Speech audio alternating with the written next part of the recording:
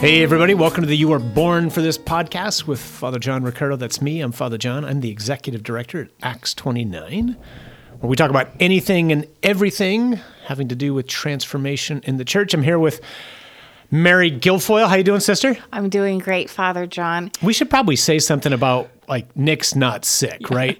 No, Nick is not sick. He's still with the mission. Our schedules have just been a little hectic, and it's been tough for all of us to get together and just to record a podcast. So for those of you who are out there wondering, is Nick still with Acts 29? He definitely is, and he's doing great work, right, Father John? Yep, we love you, brother. And it's funny, he said, he's had 2-3 people come up to him the last week and say, hey, are you feeling okay? He's like, yeah, why? He goes, I don't know, on the podcast. So yeah, Nick's fine. He's doing great work. We're just kind of dividing and conquering right now. So it's you and me. So what's just you and me? What are you and me talking about? Well, today, Father John, we're going to talk about how does one appropriately celebrate the feast of our salvation. So here we are in the home stretch of Lent. Holy Week and Easter are on the horizon. Dispensation's just been lifted in the Archdiocese of Detroit. And Probably a lot of others as well. Oh, we pray so. And so this is very much in the forefront of our minds. And so we just want to take a look at how we can celebrate Easter, maybe with a new heart and new eyes, right? So here'd be my presumption. I don't think most of us are appropriately celebrating the destruction of death. It's just a sense that I've got, right? So, and especially right now, we often talk about wanting to be heralds of hope. And in a culture that is just panicked and in total fear of death right now, there's nothing to be more hopeful about because of what Jesus has done. So we want to try to unpack this, but we should probably pray, huh? Yeah, please do, Father. All right. In the name of the Father, the Son, and the Holy Spirit. Amen. Father, we just surrender this time to you right now. We thank you for these days we're living in, and especially as we get closer and closer now to Holy Week and to the great celebration of our redemption. Lord, help us to understand more deeply this year than ever before what it is that Jesus has accomplished for us. And as we understand more deeply, fill our hearts and our minds with praise and gratitude, and send us out individually and collectively into a culture that is afraid to proclaim the good news of what it is that's been done for us in Jesus. We ask all this in his most powerful name. Amen. Amen. The name of the Father, Son, and Holy Spirit. So, maybe I can tee this up. A lot of this got triggered for me. It would have been, a little bit more, almost a week ago now. The opening prayer at Mass, which is technically called the Collect now, it used to just be called the opening prayer, now it's the Collect, said this: "We implore your majesty most humbly, O Lord, that as the feast of our salvation draws ever closer, so we may press forward all the more eagerly toward the worthy celebration of the Paschal Mystery." And so, I'm praying with the scriptures every morning, and in a particular way, just letting the Lord feed me with that. And increasingly so in Lent, I spend almost as much time praying with the opening prayer or the Collect. You're rich. Yeah, they're very rich. And this one just jarred me. And for whatever reason, I felt like in the spirit, if I can say it that way. So I was thinking about, okay, it's the feast of our salvation, which unfortunately just sounds like church speak to people, right? Because, what have I been saved from? We don't talk about that very often. So, it's just like, I don't know. I don't think we have a great understanding of that. And then this worthy celebration. And so in my mind, somehow, I immediately thought of, I just heard Al Kresta not too long ago on Catholic radio on his great show. He was interviewing some people talking about the anniversary of the liberation of Auschwitz, which I think is January 27th. And so in my mind, as I'm praying, I just felt like I was reflecting on, what did those people who were liberated from Auschwitz, there's not very many of them left now, right? How did they recall that day every year? I've walked through that camp 3 times now. You've been there. Right. It's hell on earth. It is. It's one of the most profound, it's one of the most profound places where there is a spirit of darkness and death and evil. Oh, it's haunted. And you weep. Oh, yeah. This is just sheer evil, right? And so in my mind, I'm trying to picture, what were the people, what was going through them, right, as they're walking out of the gates because someone had come to rescue them, right?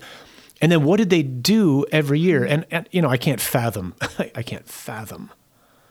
what it's like to have survived that and all the huge range of emotions that are going on. But for whatever reason, I just felt like, okay, I get, to the degree that I can in my imagination, I can picture them coming out, and I can picture how they would make sure that they would remind everybody every year, especially their kids, or their grandchildren, like, this happened to us. Mm-hmm.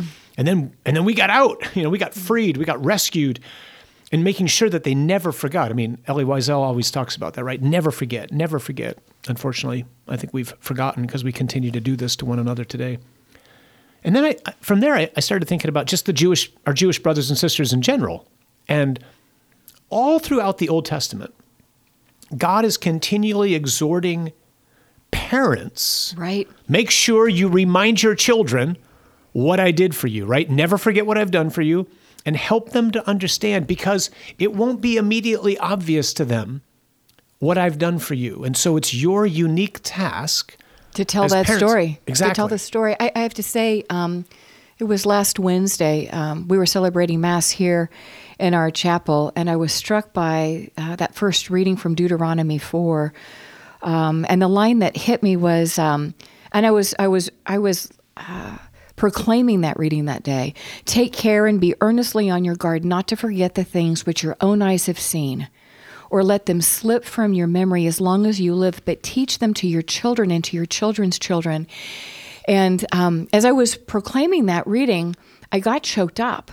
And I thought I was going to cry because for two reasons: the fear that I will forget or have forgotten, and secondly, just in my own life, we've all had those moments where God has broken into our lives and made himself manifest, and to be very real and very alive. And if I'm remembering those events, how much more so should I always be reminded of what he's done for me on the cross and in his resurrection. The concrete historical event the reality. That is the death and resurrection of Jesus, which is the substance of our hope, right? And so in the Old Testament, much like you were just, pointing us to, whether it's Deuteronomy or Exodus or the Psalms, and we could look at a lot of places, God is exhorting, particularly with regards to the Passover and the liberation of the Jewish people from 430 years of slavery at God's doing. This didn't just happen, right? God did something to rescue his people. This is the image which helps us to understand what it is that Jesus has done for us. So God's telling parents, hey, you make sure that every year you drill into your children the extraordinary things that happen. So Exodus 12, 24 to 27, for example, God says, you shall observe this rite as a statute for you and for your sons forever. And when you come to the land that the Lord will give you, as he has promised, you shall keep this service. And when your children say to you, not if, right? I mean, it's a given. Your kids are going to go, why are we doing this, right? Right. When your children say to you, what do you mean by this service? Like, why do we have to go to church on Sunday? All those kinds of things, right? You shall say, it is the sacrifice of the Lord's Passover. For he passed over the houses of the people of Israel in Egypt when he struck the Egyptians, but spared our houses. So it's a given that kids are going to go, I don't understand why we're doing this. Don't be mystified by that. They don't get it. But you get it. Right. Because you were there. That's right. You make sure you understand, right? And that's just a first passage. There's other ones too. Yeah, so Exodus 13, verses 8 through 10, and then 14. So it says, you shall tell your son on that day, it is because of what the Lord did for me when I came out of Egypt. And it shall be to you a sign on your hand and as a memorial between your eyes, that the law of the Lord may be in your mouth. For with a strong hand the Lord has brought you out of Egypt. You shall therefore keep this statute as it is appointed time from year to year. And when in time to come your son asks, what does this mean? Again, so it's when, not if, right? Right. So what does this mean? You shall say to him, by a strong hand the Lord brought us out of Egypt from the house of slavery. There's more, right? Deuteronomy's got an excerpt on that as well, right? I think it's Deuteronomy chapter 6, verses 20 and 21. What's that say? So it says, when your son asks you in time to come, what is the meaning of the testimonies and the statutes and the rules that the Lord our God has commanded you? Then you shall say to your son, we were Pharaoh's slaves in Egypt, and the Lord brought us out of Egypt with a mighty hand. Yeah, amen. Their right. rescue, they're telling the story of their right. rescue. And it's a command from God to parents to do this. We could go on and on and on. Psalm 78, verses 5 and 6 might be a last passage we can just look at. Just says, he established a testimony in Jacob and appointed a law in Israel, which he commanded our fathers to teach to their children, that the next generation might know them, the children yet unborn, and arise and tell them to their children, so that they should set their hope in God and not forget the works of God.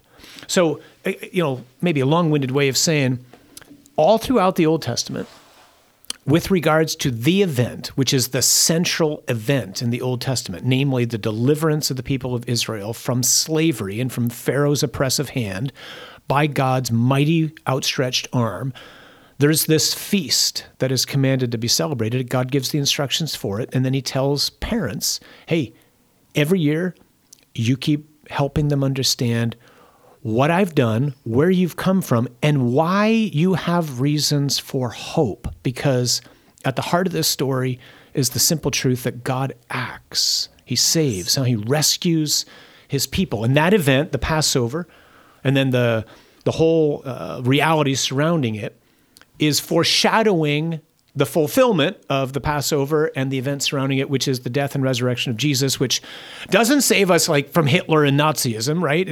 It doesn't save us from Pharaoh and Egypt. It celebrates the defeat of, let's say, Satan and death. He's crushed. Right? He's crushed death. Death has no more power. It's the complete reorientation, not only of our lives, but the entire universe. It's the story where love defeats hate and hope defeats fear, and mercy defeats this power. And you often say this, Father John, you said love always wins. Yeah, because God is love. That's what that means, right? And so here's the problem. I don't think we know how to do this. Like, we say all these words and it's like, this is huge, right? We're living in a world that is panicked and petrified by death, right? Here's the reality, people. You're going to die. Everybody's going to die. It doesn't scare me. This is the beauty of the Christian life. Death can't hold me. And it can't hold me not because I'm really strong. It can't hold me because Jesus has died and has risen and has bound the strong man, and he's crushed the power of death, and it doesn't win. That's why Paul can mock it, right? That's what he does. He mocks death. Death, where's your sting? Death, where's your victory? You lost. You lost, and you lost by being deceived. This is so clever by God, right? I mean, the fathers just preach on this all the time.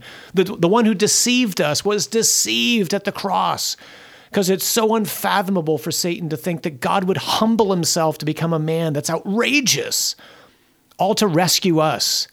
This has got to be about more than bunnies and Easter eggs and flowers. I mean, we got to find a way to celebrate this, right? Especially right now, in the middle of a pandemic, when so many people around us are just panicked. Right.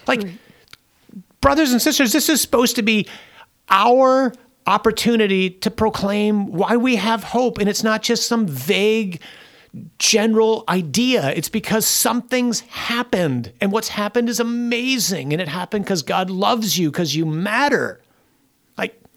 I'm so annoyed by this. Well, I'm sitting here listening to you, Father John, and he's very animated here across from me. But, we celebrate retirements and anniversaries and graduations. And to be clear, those are all really significant events. But the most significant event is our rescue. Yeah, and we don't do it well. I mean, we don't do it well in churches. We have lots of flowers, brothers, bishops, priests, deacons. We should be on our face right now as we get closer to Holy Week and Easter's, begging the Holy Spirit, help me to understand how to explain and break this open and preach this in a way that will like overwhelm people. You know, I mean, especially because so many people are just starting to come back to church and they're coming with fear because of all that's been going on over the past year. Like, beg God for an anointing to break open the event above all events, the thing that changed the history of the universe forever. Right? Wouldn't it be something, Father John, if the people that are now coming back to Mass, perhaps for the first time in a year, experience this welcoming of hope, and that we can actually hit a reset button this Holy Week to celebrate it in a way we've never celebrated it before, because the people walking through the doors are pretty beaten down. Right? And wouldn't it be something if they walked in and said, oh my gosh, something feels different. And it sounds different because Father's up there and he's preaching with a vigor I've never heard before. Because I don't know, I just thought Easter was just like a day. How do you appropriately celebrate the fact that death has been destroyed? It's got to be more than a party. That's why we take 50 days to celebrate it, right? That's right. So our churches need to do something different. Brothers, let's just beg God to anoint us. Families too, right? I mean, take a cue from God's instruction in the Old Testament, especially if you've got young kids at home. Like, just start thinking and praying now as parents, like, how are we going to celebrate this? You know, like, have the kids ask you, like, do something really different this year at Easter. Like, do a feast just for your kids if you got little ones at home or big ones at home. Who cares, you know? I know some of us can't gather with more people. We're still not comfortable. But whoever's coming, like, do it up to the nines. Right. There's something about it as I'm listening to you talk. I mean, the hallmark of a Christian is joy. And to get people around the table and to celebrate with a meal, much like we see in the Gospels all the time, the post-resurrection accounts, what's Jesus doing? He's preparing a meal. The bridegroom has come back, and just share the stories. Yeah, and do it up big. I mean, like, make this bigger than anything you've ever done. Because again, right now, with a world that's so afraid, like, yes, do a big meal and just start thinking very intentionally and deliberately, how is this going to be different so that people will know, like, wow, Mom and Dad are like, really serious about this Easter destruction of death thing, but the hands of Jesus. So it is the meal, but it's that being very intentional about driving that conversation to what you and I are even talking about now, right? It's just not the meal, it's the story. Yeah, so maybe like put a card in front of one of your kids and say, hey, I want you to ask me this question. Like, why are we doing all this year, right? Like, that's what the Jewish people did. Like, do it. That's what they still do when they celebrate the Seder. So, yeah, I mean, we can end this here because we don't have enough time to talk about this, and you can't do justice to this. You know, one of the things I would say, though, Father John, before we close, because I know, again, we're all coming back to Mass, or at least most of us are. And if you haven't been to the Easter Vigil, that would be a great way, I think, right, to begin the celebration. And then maybe that's what you unpack at your Easter dinner the next day. Yeah, let's break open what all the readings we read, and just walk through as many parts of that as you can to explain it to your family. Yeah, you know, a year ago we kind of tried to do everything we can to tee up how to celebrate Easter at home because we couldn't go to church. This year, some of us can, some of us still can't. Maybe because of capacity. Maybe because you got to get reservations to get to church. Maybe because the dispensation's still in place. I know it's different everywhere we are, so you can't do that. And sometimes if you got little ones, the Easter Vigil doesn't work because it takes 3 hours, or at least it did when you and I would celebrate it at the parish. But if you can, yes, especially if you've never been to a vigil, go to the vigil this year. But regardless of that, pick some of the readings that are read at the vigil and have people around the table on Easter Sunday read these.